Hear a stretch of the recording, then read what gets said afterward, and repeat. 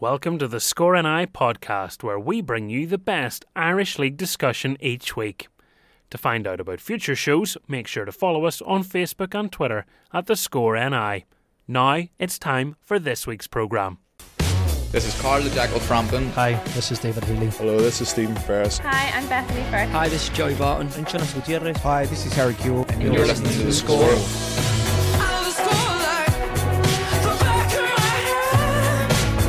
The Score with Michael Clark.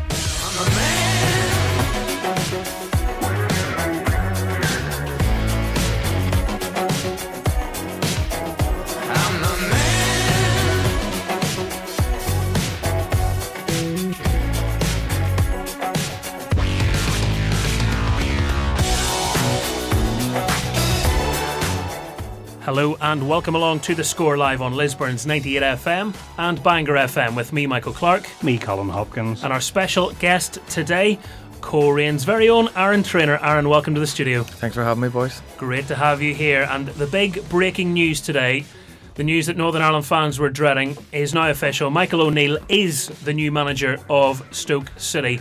And in a rather extraordinary deal that has been struck between both parties, he will also remain as Northern Ireland manager for the two final qualifying games of the group stage and any remaining playoffs that might follow. What are your thoughts on that?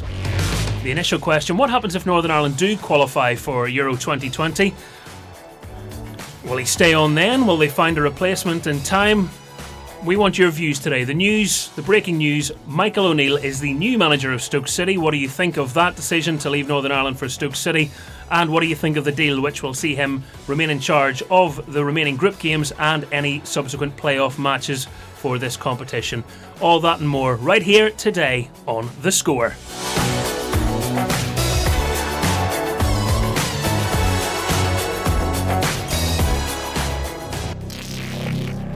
The Score with Michael Clark.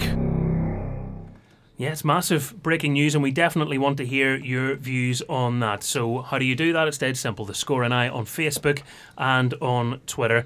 And as I say, our special studio guest is Aaron Traynor. Aaron, I just want to ask you your thoughts on that as a footballer. Imagine yourself in the Northern Ireland squad's position. You've just heard your manager will be leaving. How do you react to that? It's a tough one. Two massive qualifiers for Northern Ireland coming up, and to hear that sort of news, it's going to be tough for the players to take. The good thing is, it looks like he's going to take the last two games, so that's the positive that I would take out for it. What happens after that, they'll just have to take sort of steps towards it. What do they do after the qualifiers? But first and foremost, they need to get themselves through to the Euros. What is that like as a player when you get word that your manager is leaving? Is it a bit of a surreal one? Does the WhatsApp group go mad, or what's it like? It's weird. It's actually, when you look at it, Northern Ireland would probably be similar position to Coleraine when Aaron left, where very rarely your manager will leave when everything's going great. So for us, I think we played Crusaders last game on Sky Sports, and Aaron left during the week, and the changing room, everyone's depleted. Everyone's going like, where do we go from here? Can you get the standards that we're at? And you start to question, are we going to be able to kick on from here? So it is going to be a challenge for Northern Ireland. But listen, they've two big games coming up, and I wish them all the best. Yeah, it's going to be a very interesting time indeed. Let's talk about you now, shall we? It's great to see you back playing football. I mean, it is not exaggerating to say it was a very serious injury you suffered. Mm-hmm. It was tough, very, very tough. Actually, I've probably talked it down a wee bit, where personally it got to me emotionally. I struggled throughout the first few months. We were going quite well in the league. I was just looking at the league table, looking at the fixtures, looking at the results, and you're not a part of it. Like, you are sort of outcasted at that stage. You're no use. You can't play. So you're the forgotten man, and it took me a few months to get over it. And once I did, thankfully I hit the ground running in January, started my rehab, and I'm back playing. And that is the thing, that it can be such a lonely experience when you're on the sidelines. There is nothing like playing, and as soon as you're not able to train as well, I'm sure it does get very lonely, very isolated. 100%. That's where you need your friends, your family, even the players and coaching staff at Coleraine. To be fair, they really looked after me. Surgery was done and dusted within a few weeks. Physio and stuff was always contacting me and stuff like that. So I did have support. That's what probably got me through it in the end. And then, as you say, the light at the end of the tunnels, get back on the pitch, playing in front of supporters and winning games. And I mean, doing your ACL, I mean, if you're going to get an injury, let's do it right. I'm sure that wasn't fun.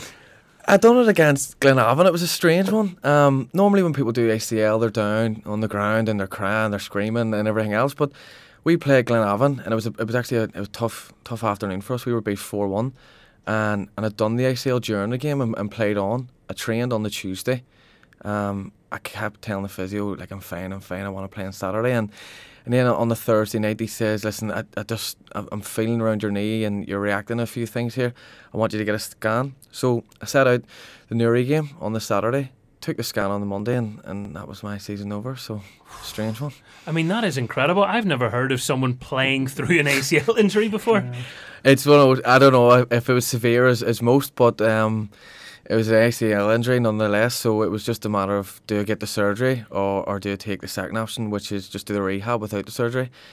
And at my age, only a few years left, I was like, I'll get the surgery and do the right thing. So thankfully I'm in a good place at the minute, and hopefully it continues. How much of that was you managing pain? Because obviously you say you play on through the game, you're trying to tell the physio and everybody that'll listen, look, I'm fine, I'm fit. Did you know that you were lying at that stage, or were you just totally in denial?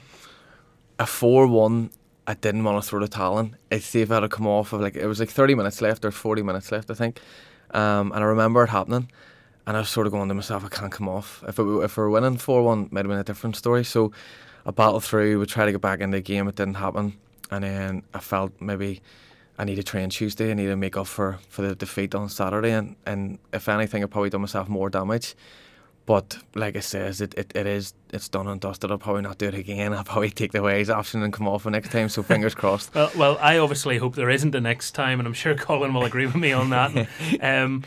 But coming back then, I mean, just how good does that feel to be on the team sheet, to be in that dressing room and know, right, I'm actually playing again, proper game. It's surreal. Like people only think it's just Irish League, like it's not that big of a deal, but for me it's massive. It's everything when I was younger I lived up to, and I watched the highlights every single week, and to be a part of it, like I'm not going to lie, I love it. Like it's brilliant for me, and even my mum and all, she goes to the games, so even at my age, mum's still going to the games, and even the family and all stuff can come up. But where I sort of get injured, I get injured when Rodney just came in, and I didn't really play under Rodney, so. And we didn't have a great season, let's be honest. We didn't have a good season that year. And now that I've come back, it seems like Orange just come back. And it's just like the perfect fit for me personally. Everyone else obviously has played away. But for me, I've come back, Orange come back. And it's just like fast forward from like 2 seasons ago. And we are doing well in the league with a great start. And we're still in the cup. So long may it continue. I know it must be like night and day in terms of everything that was happening, this time last year versus where you are this season. Aaron Traynor, let's talk about him. People, and probably I had this thought when he did a brilliant job at St Mirren. When he was coming home, I was thinking, should he be hanging on, waiting for another job to come? He's good enough. Wasn't sure whether coming back was the right decision for him. I'll be honest. He's proved me wrong. Anyone else that's thought that, he's done amazing. What is it about him that has been able to take a squad which underperformed last season? Obviously, there's been a few changes as well, and get them to where you are now. Personally speaking, I think Owen probably could have got another job, maybe in Scotland, or I don't know, to be honest, but I think he could have got another professional job. For him to come back, I don't know the main reasons behind it, but I'm guessing family. He did have his job to come back to as well, so it sort of was a perfect fit to come back to Coleraine and just reassess his career, and obviously we get the benefits from having him. Manager wise, it's hard. You get asked this question so many times. What makes Coleraine so good under Aaron Traynor? I actually don't know. His leadership skills would be one. His man-to-man management. It's just he gets the best of the boys. Like you look at a couple of people from last year, this year, the likes of Owen Bradley, even Ben Doherty. Like they're just going levels up and up and up, and it's hard to to say how Oran's doing it, but I don't know what it is. I really don't. It's just he's brilliant at what he does. He's a man manager. He's best out there. One of the things that always strikes me is, I mean, he's universally popular. I think that's fair to say. Everyone has nice things to say about Oran Kearney. He conducts himself so very well. But maybe the side that the general person won't see is that he does have that steely, determined side. And I mean, you're not going to cross the boss. He is capable of flicking that switch, and you'll know that better than me. 100%. Going back, the very first game I played under Oran, we played away to Dungannon. And you're talking about flicking the switch and stuff. Very rarely will you see him get annoyed, or very rarely will you see him have a stern word with you. But we played the first game away to Dungannon, and he didn't start me the next game. And I was like, flip me, I'm at a new team. Everything's going all right here. Won our first game, and he didn't play me. He just says, listen, I'm not happy with the way you played. I don't want you doing certain things that you have. You might have bad habits from other clubs and stuff like that. And he had a talk with me, and I sat on the bench for the next 2 games. I wasn't happy. I was starting to think, is the travelling going to be worth it here if I'm going to be on the bench for the rest of the season? And slowly surely got myself back in, and I've racked up my appearances, and I've done all right under him. So when he has to pull you aside and talk to you and say, listen, I'm not happy, he will do it. But it's always positive. It's always, you don't think he's putting you down. It's always for the steps ahead or the future. He knows he's going to get the best out of you. Had you ever had anything like that in your career? Because you played under plenty of good managers. Someone pulling you aside and going, look, here's the problems I have with you. You need to fix them. Me and Colin were talking about previous Lisburn Distillery managers that I had played under. I played under quite a few. Played under Paul Kirk, played under Jimmy Brown, played under Tim McCann and Tommy Wright. All shy fellas. And I'd say probably at no surprise the top boy who gave me a stern word was Tommy Wright. Tommy Wright used to ring me on a Friday night, tell me I was playing the next day, and he talked to me on the phone for half an hour, asked me what I'm doing. Wow. He just to make, because he knew I was when I was younger, I was silly, like I had to stay out late and stuff, and not really prepared properly. I didn't think it was that big of a deal playing Irish League until now. Obviously, I've wised up. But back then, I remember we played Ballymena, and it was first game of the season. I don't know if you remember, Colin. We were beat 3 or 4-1. I do. Tommy was in my face that close. He started spitting all over me, and I was like, Tommy, get out of my face. So even at a young age, he just treated me like everyone else, and that was my big wake up call to Irish League. Big Tommy Wright spitting all over my face. Here, I know, because I don't think anyone. I know what people always talk about Fergie's hairdryer and all this sort of thing, but Tommy Wright, if you want to call it hairdryer treatment, I think he was pretty good at it, wasn't he? Colin, you know as much as more as me. Perhaps you could have heard him given off to the team from about half a mile away, to be honest. Tommy, look what he's done. That's the thing. Like, people will say he is a bit of like a shouter and stuff like that there, but he rails you up for games. And to be fair, he took Distillery till a good sort of position. We went on to win the League Cup final. I think we secured a couple of top 6 places as well, and obviously financially for the club that was brilliant. And now I'm here, he's touting to be one of the leading candidates for Northern Ireland. So, listen, he's shouting and balling, got him places, and he's doing really, really well for himself, and I'm glad to see it. He's definitely been successful in his career, and we wish him all the best. It'll be interesting to see who does emerge as the front runner for that Northern Ireland job, and we'll be speaking more about that after 2 o'clock. So do keep your messages coming in on Facebook and Twitter about that. Aaron, if we kind of take you back, you were talking about when you were growing up, you always looked at the Irish League and thought, I'd love to play in some capacity. I mean, where did that come from? Who was taking you to your early games, and who did you support?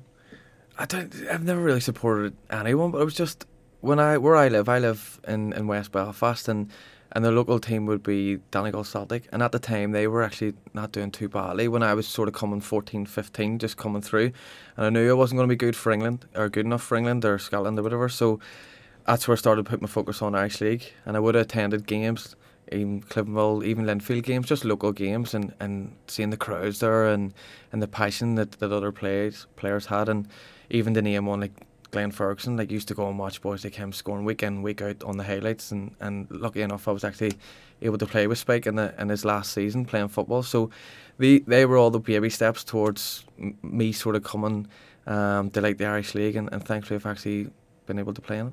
You mentioned there about playing with Spike. Obviously I was at Distillery in there his last season. What was he like to play as a player, play with as a player? Scary. I played, my first ever game was Newry. Only come on last 10 minutes, Pat McShane was sent off, and we won 2-1.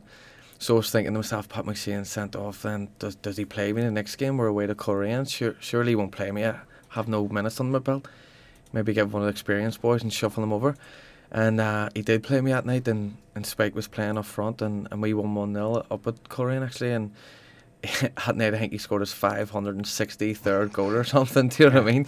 To break some sort of record. I don't know if he went third or second in the list, but he's just a man mountain up top, ball stuck, and when it stuck, you were getting on the end of things, and stuff was starting to open up, and his goal scoring record's just is frightening. It was just a joy to play with him. And that was right at the end of his career, so exactly. So you think what he was doing when he was at Linfield, but he was just him, Peter Thompson. Just you couldn't get close to him. Yeah, unbelievable.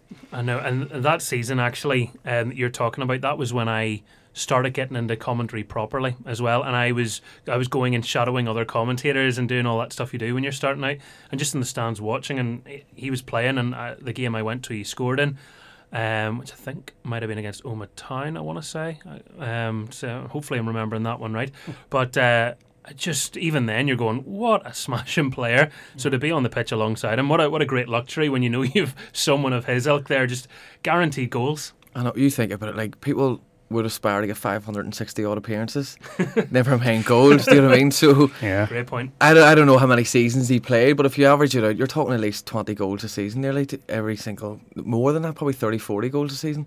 And will those records, or will he be touched in the next few years? I highly doubt it, but I'm hoping someone breaks through, like Joe Gormley and stuff. Even as a good a career Joe's had, he's only on 200, and when I say only 200, I'm comparing it to Spike. So when you look at Spike's record, honestly, it will be hard to beat when you look back at it. Mind you, Joe Gormley's going to say, well, I had some time across the water there, I had an injury in there. You know, it's his record's scary, and goodness knows how long he'll play for you. If he plays for another few years, you might be knocking on that door. He's some finisher himself. I think we're the same age, Aaron. Am I right in saying you're 29? I don't be saying it too loud. Are you serious? Because some people might have thought you were a wee bit older when you started talking about only a couple of years left. I mean, you're not on the 30 yet. We're not saying that big dreaded 3-0 just yet. Ironically enough, last year 2 years ago, because we had a good season at Coleraine and we won the Irish Cup and we finished second, there was a couple of wee supporters. They give out the supporters sort of trophies, the Player of the Year, and I was nominated for Young Player of the Year, and I was like 27 at the time. And the votes were going on, It was like a social media thing, so you could see who was getting all the votes. And the chairman's son, Luke McKendry, was writing to me. He would have known some of the supporters, and he was like, "You're winning this poll here." And I was like, "Well, just say nothing to no one." And I got to this stage where they were finally going to announce who won, and it was me. And someone then obviously had to check the date of birth just to make sure. And whispers got about that it was 27, so I got it took off me. So thanks for bringing up my age. I'll not get another contract off overnight, thankfully. It's those baby-faced looks. That's what's well, you'll not get any more Young Player of the Year awards. No. What I this is a tongue-in-cheek question, but I always noticed: are you a sunbeds man? I was like, is he purposely always picking teams in a lovely white kit when he's got this beautiful tan going? I always thought, how is Aaron Traynor? Is he doing this on purpose? He'll only pick light kits to show off his complexion. I'll be honest, when I was at Carrick and when I was at like Distillery and Moore Point, I used to go on holidays and all during the season, and I used to get so much stick for it, and now I'm not allowed to go on the holidays according to Orange, so I do have to do the occasional sunbed, you know what I mean, when it comes into the winter. You see? I'm not afraid to say it. You see? Would Owen Bradley do a sunbed?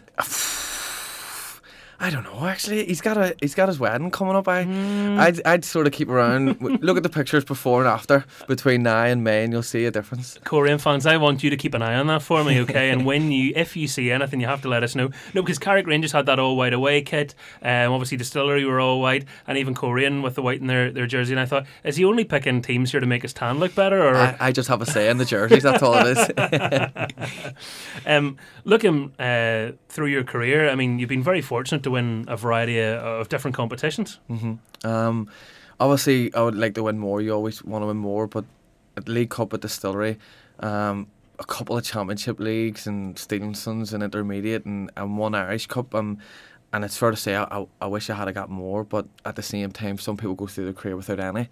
So in a way, it's you sort of see the good and the bad in it. But listen, I have a few more years left in me. I would love to play in Europe again. That's one of the big things I want to play in.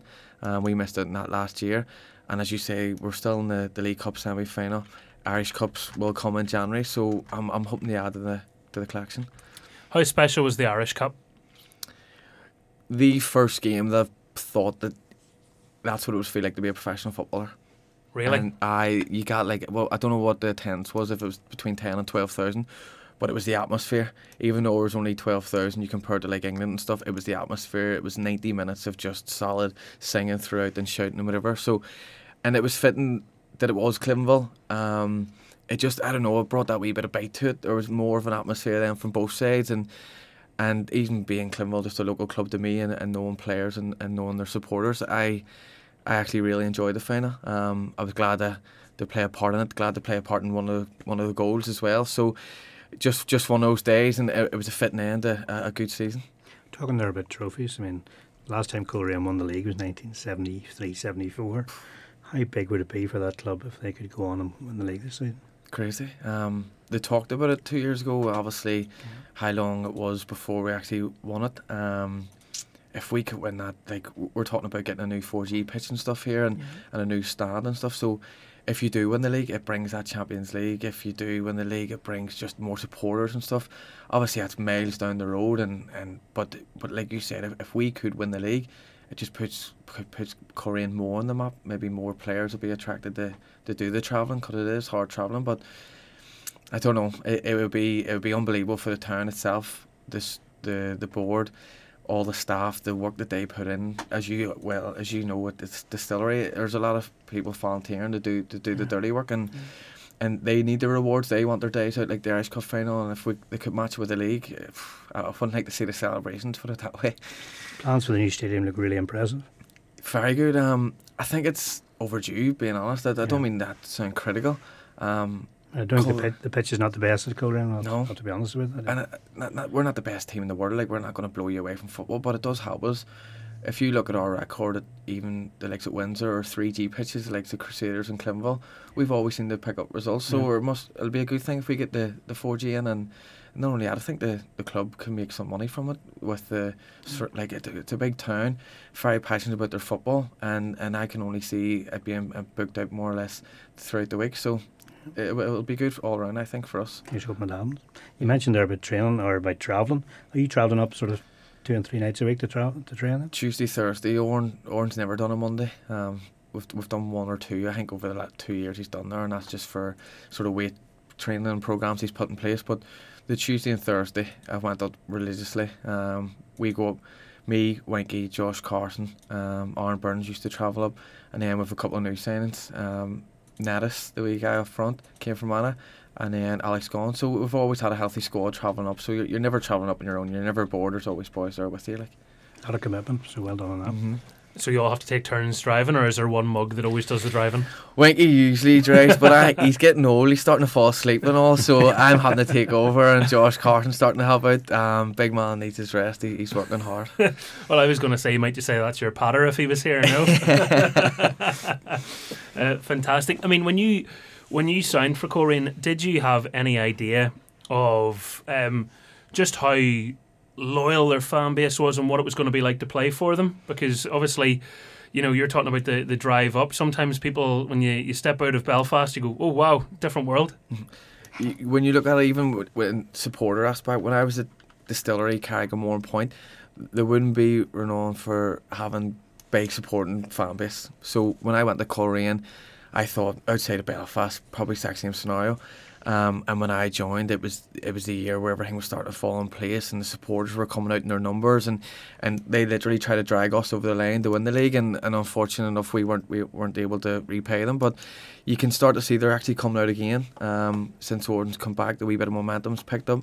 I think it was 3,500 at the Linfield game. So as long as they keep coming out, they seem to get the best out of us, and long may it continue.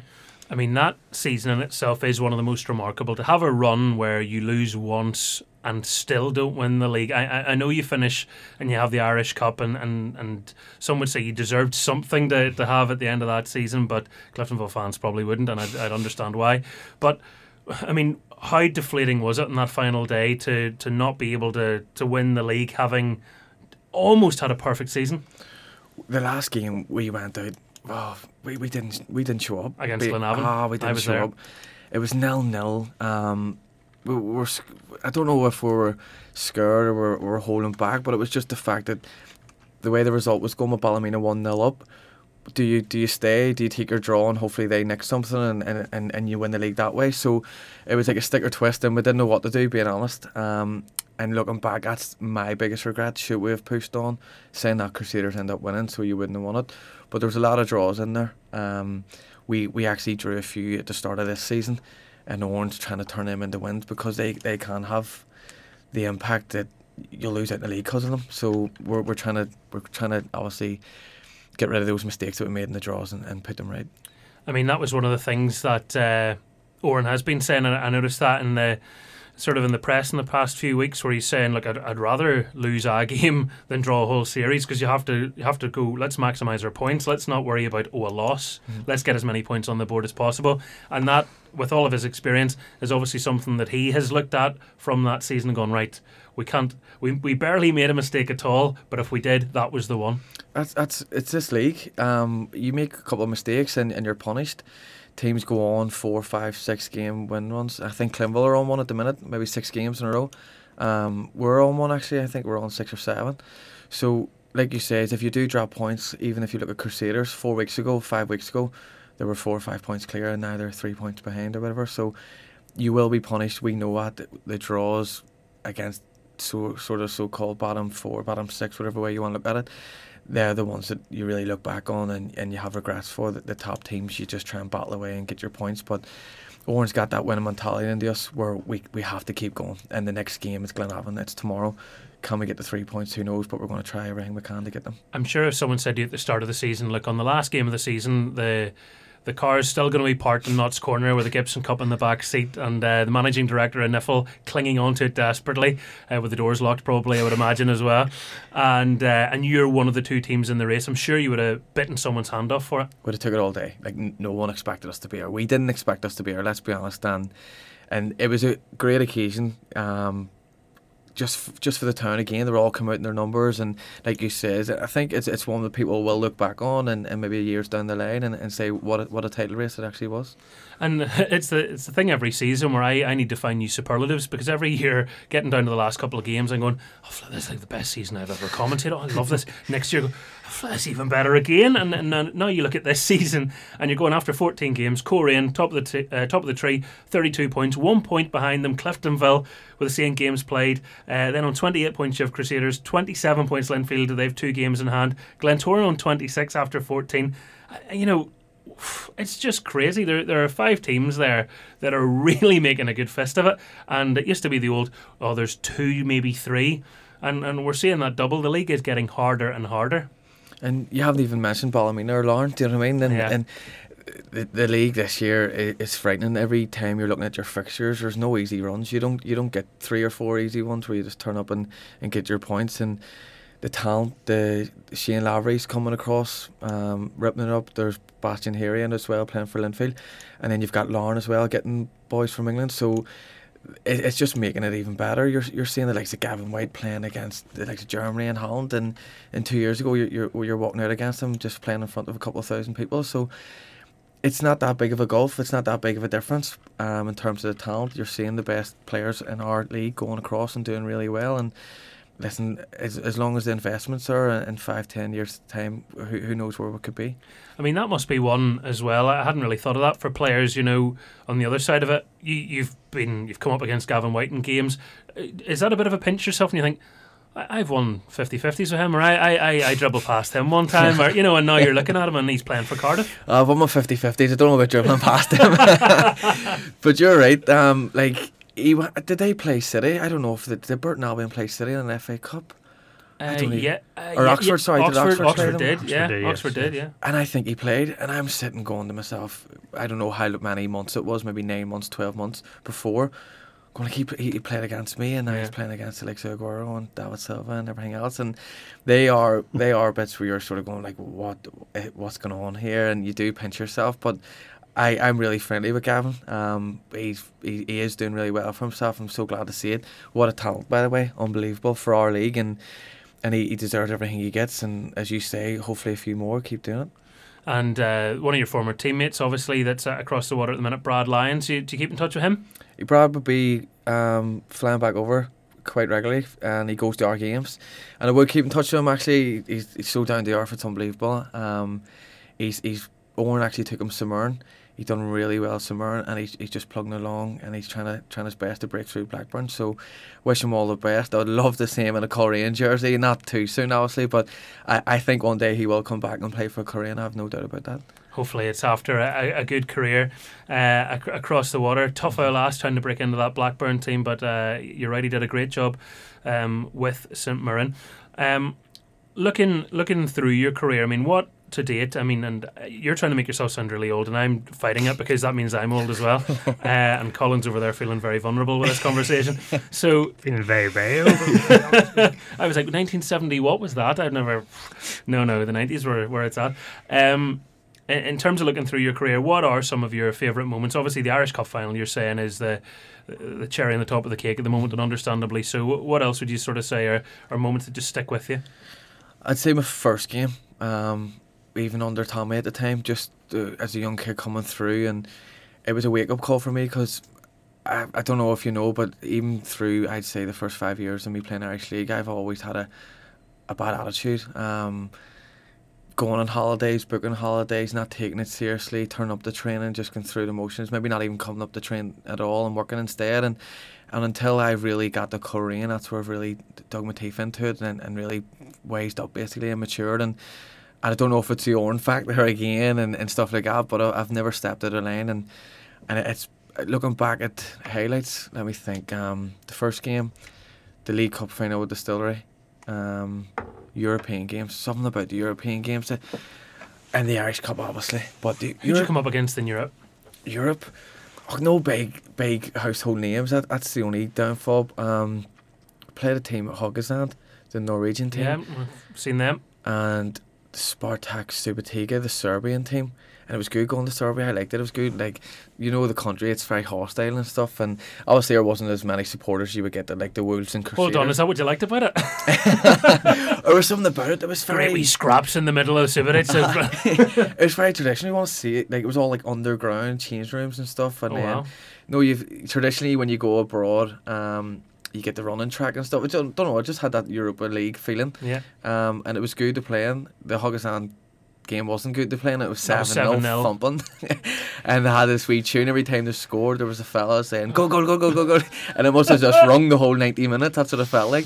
So like someone string him up with it. Exactly. So there I was meant to be a highlight, but it was my first European game. And the European games for me are like, they're the games where it feels like a professional game, and you've always wanted to be a professional footballer. No matter who you are, if you play football, you want to be a professional, and they're the only things that I can grasp onto and look back on and go, that's when I actually felt like a professional footballer for one day. I mean, and the thing is as well, Haugesand were training twice as much a week as you are, and there was a very professional setup there, which because I did the game at the Coleraine Showgrounds, which I think was scoreless.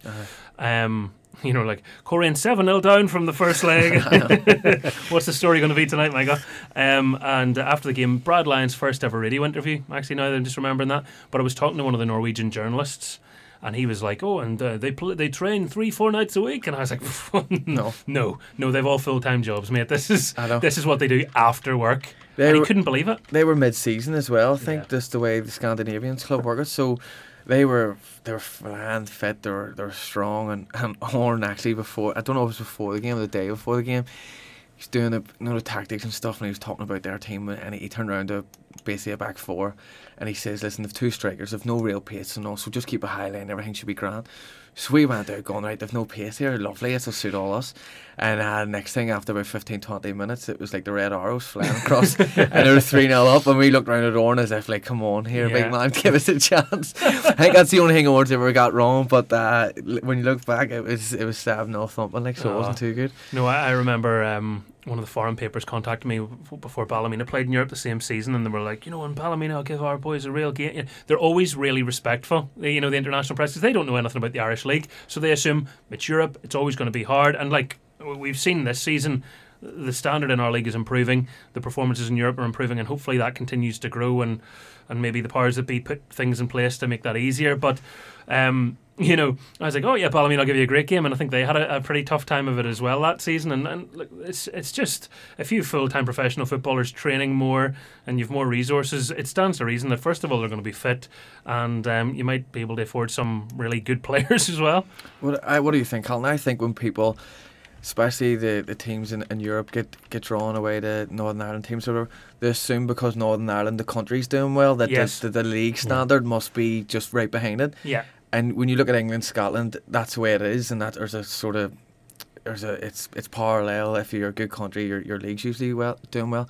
But with Northern Ireland, we've probably the biggest gulf out there. Don't know what's your opinion on it. Yeah, you're probably not far off that. I mean, they sometimes assume that because the Northern Ireland team is doing well, it's full of local league players, which is obviously not the case because there's nobody sort of involved on that side of it. So yeah, but I would say they do their research quite well. They'll come fully prepared against them and against any of the Irish League sides. So, but as I've said there, they are improving year on year. So hopefully we can continue that. I thought you mentioned there about going to Subotic against Slovenia, or I call them Subotic, as it's probably not the pronunciation there. But I remember the Whites went to Zestafoni a lot of years ago, and we were greeted with guys with machine guns coming off the plane, put on the coach with machine guns. Was this in Belfast? This is Zestafoni. Oh, sorry. So did you have anything to get there when you got to Serbia? Was it? That's what it was. That's what I was trying to say. So when we got on the bus, there was, I think it was police cars, police motorbikes, but it was like a heavy. You thought it was like like superstars coming here in the town, or like a big singer or whatever. And we were I was caught back by it as if usually there's police around if there's trouble. Like, police were only here to marshal trouble, so we were going like, why is there police? So, like, literally, we were on the motorway, and you thought the president was coming into town, and it felt really weird. And then when we got off the bus and stuff, there was police there, and it was just a wee tunnel into like a wee dark, dingy changing rooms, and it just, I don't know, it was very hostile. I love that. Is it Adele? No, it's Aaron Traynor. Winky Murphy. I think I didn't actually make the trip to Zestafoni, but I think the players told me when they got back was that before the game, in terms of any food or anything they got there, everybody got the worst possible. The food was disgusting. Nobody could eat it, and they weren't treated very well. As soon as the game was over and they had won comfortably, the best of food came out on the table. Everybody was treated like princes and so forth. You get a wee mixture like that, don't you? When we went to Serbia, I don't know if it was through the chefs' recommendations, but we didn't get the best food either. That was our excuse. But we went over and actually didn't do too badly. We got a 1-1 draw, and it was very surprising for us after getting the year before 7-0. So we got the 1-1 draw. We took them back to the showgrounds, and unfortunately we missed out. And I think that team went on to beat Sparta Prague in the next round, and then get beat by like Poznan by away goals or something. So it was alright, but then you think about it, if you look in contrast to the 7-0 thumping, we went on to have a great season, and then the year we done well in Europe, we went on to have a not so good season. So listen, we haven't played Europe this year. Mightn't be a bad thing. I think we need to get round each other and galvanise each other again, prepare ourselves for another good season, and slowly surely we're making the strides out where we want to be. I mean, you're being very honest about sort of your younger years, if you like, in your career, where it's the old, what we come to know as Irish League behaviour, where, let's face it, it's all the things that kind of we laugh about, but equally it isn't the professional side of the game. Do you think as the league is improving, that sort of behaviour is going out of it, or is there still elements of that? I think it's completely flipping. It's the most professional I've ever seen it. Even if you look at the players, the calibre of players, the calibre of management, the money, most importantly, these fellas in all the boards and all the clubs, they're not putting in this money and to have people with bad attitudes turn up and just do whatever they want. You're getting paid a wage, you have responsibilities, you have standards to hit, and if you don't hit them, like, you'll see people get released, you'll see people get told not to come back, and there is people ready in the wings step in and take your place. So there is no place for the bad attitudes anymore. There's even certain players that just need man managed a wee bit better, maybe an arm around the shoulder. That's the approach that most managers are taking nowadays, if there is something like that. But in terms of bad attitudes, usually you'll not last very long. I do like the fact that you do talk about it, because there are people who would shy away from it, and I would totally understand why they do, because you can be embarrassed about previous behaviours and stuff. But even things, and I have sympathy because you're not full time as well. But like you're in Europe, but it's the only time I can book a holiday. and players missing, and it's something that in some ways just it takes away, I think, sometimes from the achievement of getting to Europe by not being there. But at the same time, if it's the only time you can have a holiday, who am I or who is anyone to criticise that? Because it's part-time football, the way just because I was immature coming through, I used to be like, it's part-time, why can I not go on holiday, say November, why can I not go on holiday in February? And I used to go, like, it's no big deal, I'm missing one game, that's all I used to say, one game. And I used to go on my holidays. There was even times I used to turn up and not go to training. Times I used to turn up with no football boots, forgot my football boots, forgot my shin guards. And that's just the wee bad habits that I had. And Tommy will tell you the story. Jesus, I drove that man insane. And then when I went to Carrick, a guy here drove him insane. And then when I went to Warren Point, I started to slowly change it. And now Coleraine, I joked last night that I booked a holiday at the end of the month just to see how boys would react, but it's like tongue in cheek. I would love to go on one, but as you say, you can't do it anymore. You're paid a wage to turn up and do the business. I love that. It's still in you. You're just holding it down better. 100%. If Warren said there was I would love there should be a winter break, I think. Somewhere or some, just give us a week off just for a holiday. His eyes have lit up. He's going, Al, could you look at the price of flights? It means I don't have to do these sunbeds and get slagged every single time I go to no away ground. No, fair play to you. Let's talk about your teammates then, shall we? I mean, look, there's people always talk about big personalities are a big part of the game, and they talk about is it the same anymore? There's plenty of big personalities in that Coleraine dressing room. Go ahead, name them. Go. I think your captain's one. I think Owen Bradley's definitely another. Yep. I would say that Owen Bradley definitely. I don't know, he's actually more laid back than people give him credit for.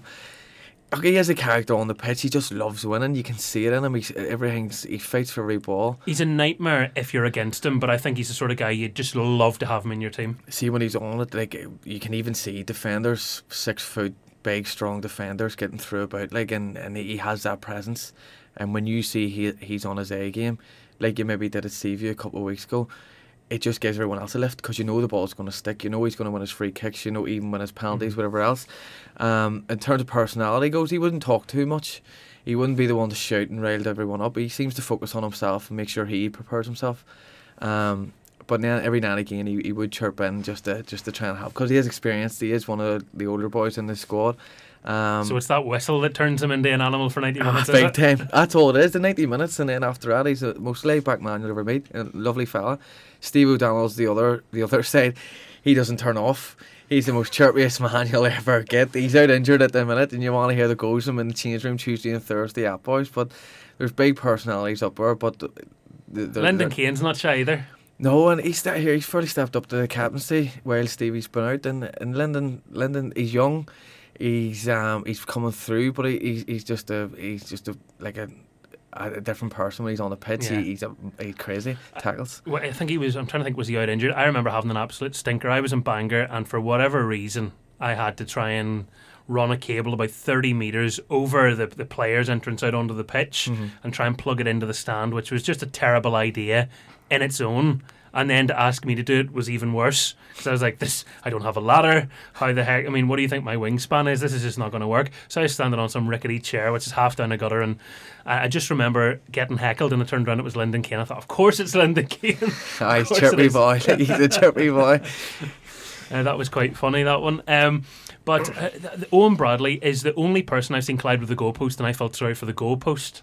Do you remember that really bad injury? Because I was scared for him then. He slid into the post and he break his rib or fractured his rib, and there was all the concerns for him when he came back to the club. And I mean, that was a scary one. But he hit the post so hard that everyone looked, and I just thought, if anyone else hit the post with that power, they'd look at the player. Everyone looked at the goal net, shaking.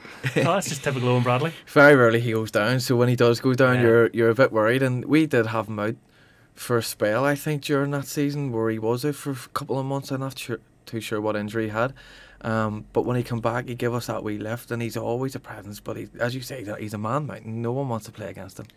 One of the other big influences, and he was very unfortunate to pick up an injury, was James McLaughlin. I can't speak highly of him. I think every manager in the league, every time I've seen anyone mention his name, they're just saying natural goal scorer. Coleraine still have him to come back into the fold, and And the way James is, if he plays games, he will score goals. There's no doubt about it. People have seen his talent. People have seen his goal scoring in Coleraine.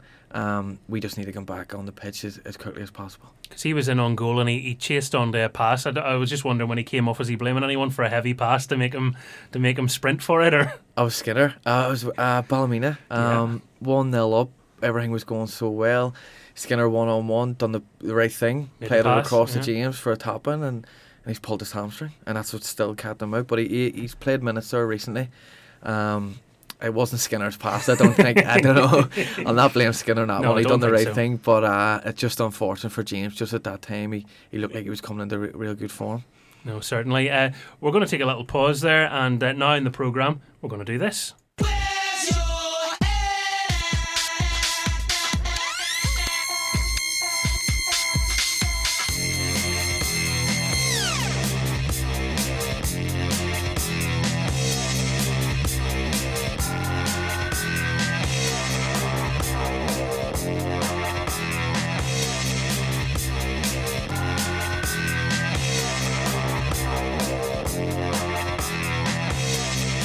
Yes, it's time for Where's Your Head At, where we look at the weird and wonderful things that have went on in the world of sport, and if we can't figure them out, we just make fun of them. What else would you do?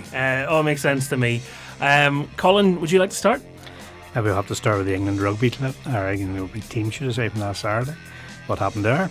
We all smiled, did we? Maybe we didn't, I don't know. Did you smile? I did. I laughed a lot, and then I had a chat with my neighbour who was walking his dog, and he was a wee bit disgruntled because he wanted England to win, but his daughter and her boyfriend didn't, and he was telling me all this whilst he walked the family dog. I says, well, like, no harm, Leslie, I was cheering for South Africa as well. My granny was born in St Albans in England, and so it's nothing anti-English or anything like that. It was genuinely, do you know what tipped it for me? And I put this online. I very rarely am critical about people publicly. Matt Dawson put an article on the BBC website where he said not one South African would get into the England team ahead of the final, and I went, is that right? No sweat. Come on, South Africa. And the Springboks absolutely destroyed them. Not one player would get in. By the end of that game, you're going, not a single Englishman would walk into the South Africa team. Exactly. So, yes, I did enjoy that in the end, just because I don't like, there's nothing wrong with being proud of your team or having belief in your team, but I think as soon as you start getting a bit arrogant before you've actually achieved anything, you're shooting yourself in the foot, and I'm sure he's had more than one slice of humble pie in the week that followed. VAR. VAR. Discuss. What can we say? This week I got to commentate on my first game, which had VAR, and I was a wee bit disappointed that nothing kind of happened. I mean, it's a very good game of football between Bayer Leverkusen and Atletico Madrid, but there was no, quickly, VAR, what's it going to do? I was like, oh well. Maybe that was a relief in some ways, but not everybody's had such a fortuitous week. Monaco, for example, one of their players was so upset with a VAR decision that when he was exiting the pitch after being sent off, controversially, he gave a boot to the monitor. You know, the monitor which the Premier League referees for some reason aren't allowed to look at, even though they supposedly are. The chief of referees says they are allowed to look at it, and yet none of them all season have. But anyway, in Europe they certainly do use them. And what happened basically was Ruben Aguiar, he just summed up how many fans are feeling about the whole thing right now. Right back was filmed kicking the pitch side monitor after being sent off during his side's 1-0 defeat against St Etienne on Sunday night. And I mean, obviously he shouldn't do that and all the rest of it, but it does sum up the frustration that everybody has with VAR, where referees, with the help of video replays, are actually still getting things wrong, and things that they just shouldn't get wrong once they've seen it again. Just don't get VAR at all. You know my sort of stance, completely opposed. I think it's just making a mockery of the game. Every week it's going past that there's always something comes up and that's not right. It's just not happening at all. Don't know what Aaron thinks on VAR. Would you be in favour of coming Irish League style? See, proper old school footballers will always say that they don't want it. They want the linesman and the referee to have their own responsibilities and make their own calls. But nowadays there's that much money and business on the line that they want to make sure that the right calls are made and the big occasions, especially like the Champions League football and stuff. I can have a big impact on clubs financially. So I am for it. But at the same time, if it's not going to work and it's going to continue just to bring up controversy after controversy, then I don't know, they're going to have to reevaluate it. Do you remember people said VAR would make the game really boring? It certainly hasn't done that. It's all the talk about. It's all the talk about. Every single week, it is slowly suffocating football, isn't it? I mean, you keep going, well, how have they seen this one and not that one? I wonder if the problem might be that the VAR officials aren't as good as the referees. I think it's a wee bit like, you look at it, say in the last kick of the game, you go on to score a goal and like it's a big, say, Champions League final, and the fans are going crazy, everyone's going crazy for 2-3 minutes, and then it just gets pulled back, and then the plug's pulled, and you're just thinking those memories and everything else, euphoria, just all squashed. And then Raheem Sterling, yeah, you know that one. And I suppose the other side of it is, if it's the correct decision, you can sort of stomach it, but when it's like the Heung-min Son red card, where you're going, I don't think anybody thought he should have been sent off. You know, he initially trips the player. It's the secondary collision not involving him that causes the very unfortunate fracture, and yet he's the one that goes, and they watch it back and they try to justify it before eventually days later overturning it. And you're thinking, look, if you can't apply the laws of the game properly when you're watching it back, we're snookered. What chance do we have? Well, the referee pulls out the yellow card. That's his first initial thought. Yeah. So just because of the extent of the injury doesn't necessarily mean that there has to be a red card. It's just unfortunate tangle the way it worked out, but referees should know when it comes to tackles, 9 times out of 10 they're going to get it right. Penalties and stuff are different, so I think the yellow card should have just stuck. The thing there as well is Martin Atkinson got an awful lot of abuse for that. He got the right decision. I think people are missing that. He got the right decision. His VAR, who has replays, which he doesn't, got it wrong, and he had to trust the people with the replays, because that's what they're meant to be there for. It's just not working whatsoever, to be honest. It's total farce. I mean, it seems every game you watch is more or less some sort of controversial decision comes up in it. So I'm just glad we don't have it. Yeah, I suspect there might not be budget for VAR in the short term. In terms of that, what else would you put in this week, Colin? The Chelsea match against Ajax, first of all, was completely crazy. I do have to admit, put myself in there, because when we were 4-1 down, I thought, I'm not watching any more of this, and stopped watching and put it back on. No, you didn't. 10 minutes to go to see the referee. You're a disgrace. You're an absolute disgrace. What? I'm sorry. That is disgusting. And you support Chelsea, Colin? Yes. And you start watching your own team?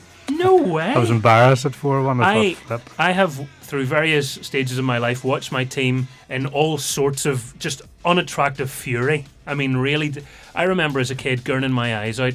Man United were losing 5-0 against Newcastle. I mean, I was properly crying, and I still watched them. My dad's like, "You're watching this. You're still crying now." I know, but you know, but there's no way. I was never turning it off. Can't believe it. Well, one of those things. I had work to do on the studies program. Yeah. Excuse book. But he wasn't busy when they had a chance. I did see the meme that popped up with Kepa sort of facing the ball into the net. That was an interesting one. And I seen Batshuayi obviously jumped in the following day to say welcome to the meme club. If you remember, he was quite a popular meme for missing an absolute sitter a couple of seasons ago. So interesting one. But well done, well done, boys in blue. Sorry for not watching the end of the game. I think Man United have to go in again, don't they? Because people were getting their hopes up after a couple of decent performances, and I know they beat Partizan Belgrade, but losing against Bournemouth, going back to being a bit toothless up top, it's another poor performance. It'll be interesting to see how things go there. Arsenal don't seem to be much better. Granit Xhaka stripped of the captaincy. Rumours that he could be on his way out in January. It doesn't look good for him either. No, I'd say he looks good. He could be on his way come January. And once you strip the captaincy of somebody, it's very, very hard to come back from that, I would suspect. I think we could be watching the last days of Unai Emery, and the reason I say that is because Unai Emery didn't have the capacity to pick his own captain. He did a player poll, which is I don't like that, if I'm being totally honest. I think it shows weakness. It's very harsh, and I think it shows weakness. So we asked the players to pick. The players pick Granit Xhaka, and after his first misdemeanour, which was a fairly big one, I suppose, he gets stripped of it, and they go, right, we'll give it to Aubameyang. Well, you know, now you're making choices. Or did they do another poll, or did he come runner up in the last one? I mean, what is it X factor? I just don't understand it, and I think that we are seeing the unravelling of a man who probably is not going to be there in the long term. Do you think that's fair to say? Yeah, I would suspect so. Interesting you mentioned Arsenal there. In terms of Arsene Wenger being linked to the Northern Ireland job, I think that was an interesting where's your head at. Can you imagine it? No, Arsene Wenger's green and white army. No, I don't think he'll see it. I don't think that'll happen. Somehow, he's been linked to everybody at the moment, Arsene Wenger. Maybe he'll turn up at the Whites. Well, that's true. Stranger things have happened. Anything else to throw in there this week? One which is absolutely not football related whatsoever, but there was something on appeared in Good Morning Britain, one of those shows early on this morning, where girls came on and suggesting that we should stop clapping at theatres. We should actually use jazz hands, because obviously people with maybe sensitive hearing were being offended by people clapping at theatres. Wow. And I thought, what? What is this world going to? I'll tell you how bad things got. Here, come get the violins out, lads. I wasn't feeling well on Tuesday, right? So I had a wee duvet day, okay? And I was watching Lewis Swimming on UTV Plus One. And he's laughing at me not watching the Chelsea match, and he's watching topics of conversation coming up on that. Do you know what I mean? And I was sitting watching it. It was on Plus One. It wasn't even live. It was actually Plus One. I was. You know when you're not well, and what you have to do is you have to watch. And I'm sorry for the people that actually work in this program, because obviously they have an audience and they win awards and stuff. But you need something that you don't need to concentrate on when you're not feeling very well. You just need to put background noise on. So I wasn't Homes Under the Hammer sick, but I was like, I'll put Lewis Swimming on, do you know what I mean? And Ruth Langford, great presenter, was watching that. But one of the topics was, are you single? Right? So are you single? What about sharing your mate's husband? And I thought, I'm either so sick that I've imagined that, or this is actually being discussed on national television.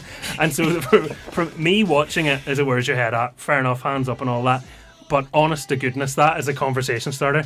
You still single, are you? Aye, what age are you? Do you fancy the husband? What? Who? In this daytime TV. Aye, who even has that conversation? Text in. No, please don't. Colin's looking for an application form here. Are you a generous husband? I'm just concerned you put that on sort of the series record after as a result of that. I was sending messages to Eamon going, is your wife any contacts there for that? No, that was very, very strange. The other, and my final Where's Your Head At, is this morning it took me 2.5 hours to get to Lisburn from Carrick. That upset me greatly.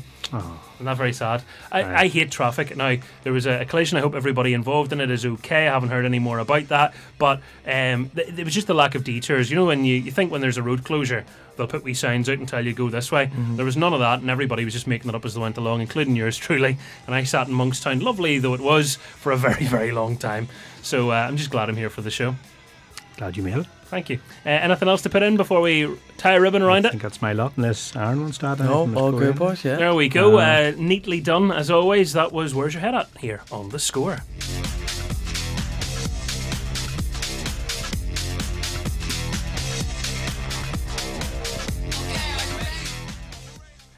Yeah, I look forward to Twitter after it meant I watched Lewis Swimming, and I went and watched it on Plus One, you know, like I missed it, so I went back. And on Series Link. What are the girls talking about today?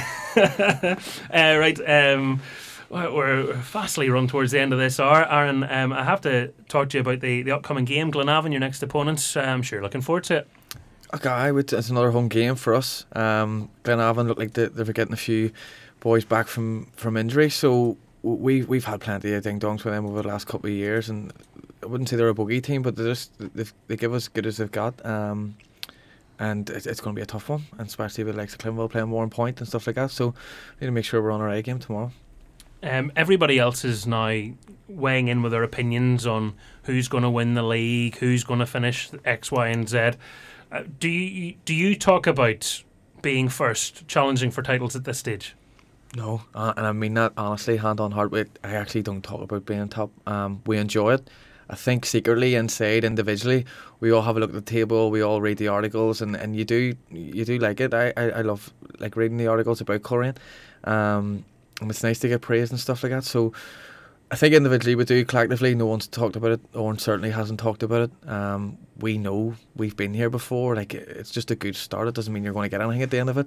So we'll just take every game as it comes. The old cliche, it's boring to hear, but come Christmas or come February, March, then maybe we can start talking about it a wee bit more. In terms of this season, I mean, obviously it looks like we've talked already about the top five. What happens to me? It looks like the title could well be decided by the results against other clubs within that top five. I mean, you've obviously now played Linfield twice, defeated them twice, Crusaders twice, defeated them twice, that puts you in a good driving position. 100%. Those results against those top teams are massive. They're mini 6-pointers when you think about it. To beat Crusaders twice, to beat Linfield is a big achievement for a club like us. But to think about it, if Linfield win their 2 games in hand, they're still a point ahead of us, and Crusaders are 3 points behind us. So they are great results, but it just goes to show you, like, they're hot on your heels no matter who you are and who you're playing against. There's teams always there picking up victories, and we know in the stretch against the top teams that we're going to need every point against them. The bottom teams, we can't afford to draw the way we have been drawn, and I just hope we can keep this momentum going for as long as possible. Does the unbeaten run, does that I mean, I know it's only one game at a time and all that, but does that add more pressure? You're thinking to yourself, let's keep this unbeaten run going, or does it put more pressure on, or does it give you something to sort of work on? I think we flip it. Instead of saying let's not get beat, I think we just think we need to win, and when you've got that, we need to win, we need these 3 points. Nearly your secondary option is to draw. It's not like, oh, don't get beat, so you're already going out thinking, oh, a draw is not too bad here. And that's just the way, like, the unbeaten run.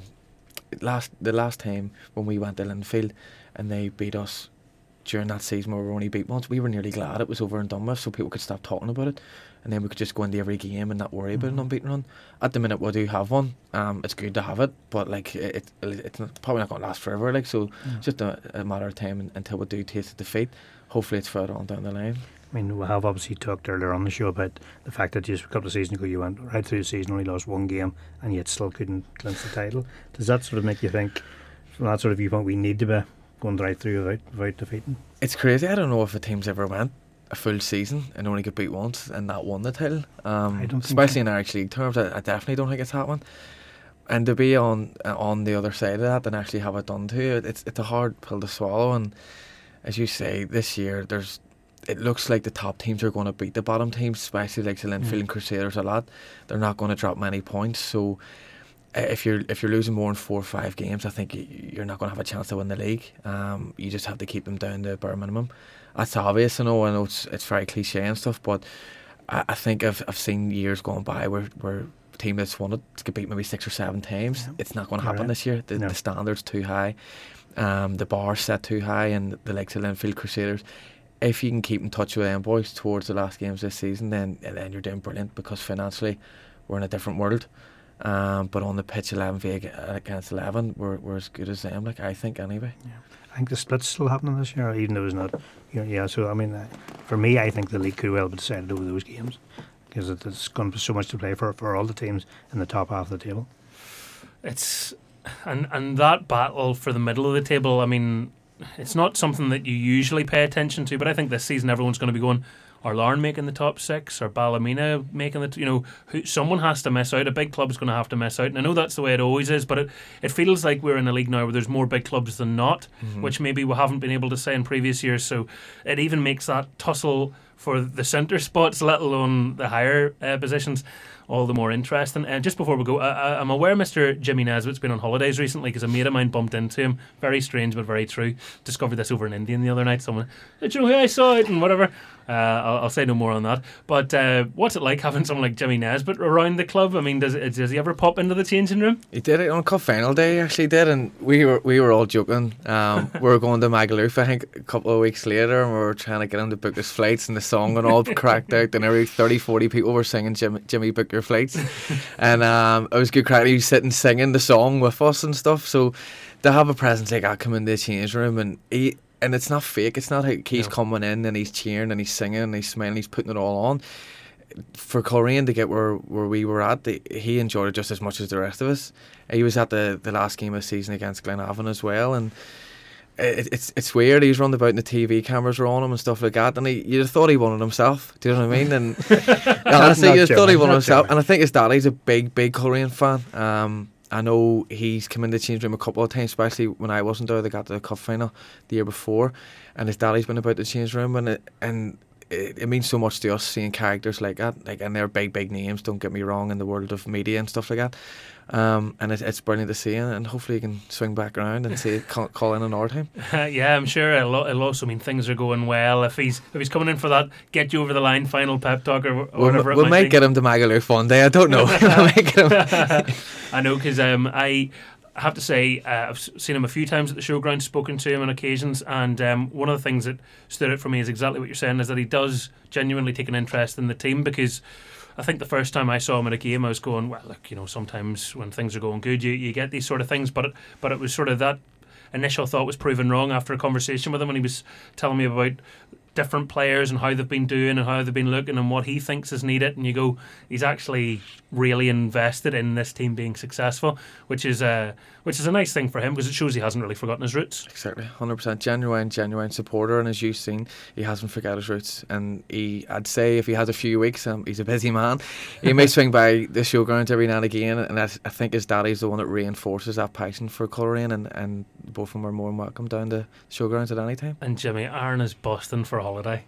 I've mentioned Magaluf, I've mentioned holidays all the way throughout here. Oh, hopefully Owen gets a hint and gives me a week break. So there we go, Jimmy. Book the flights. Aaron Traynor, it's been fantastic having you on the show. Thanks so much for coming in. No worries, boys. It's been a pleasure. Thank you for listening to the Score NI podcast with me, Michael Clark.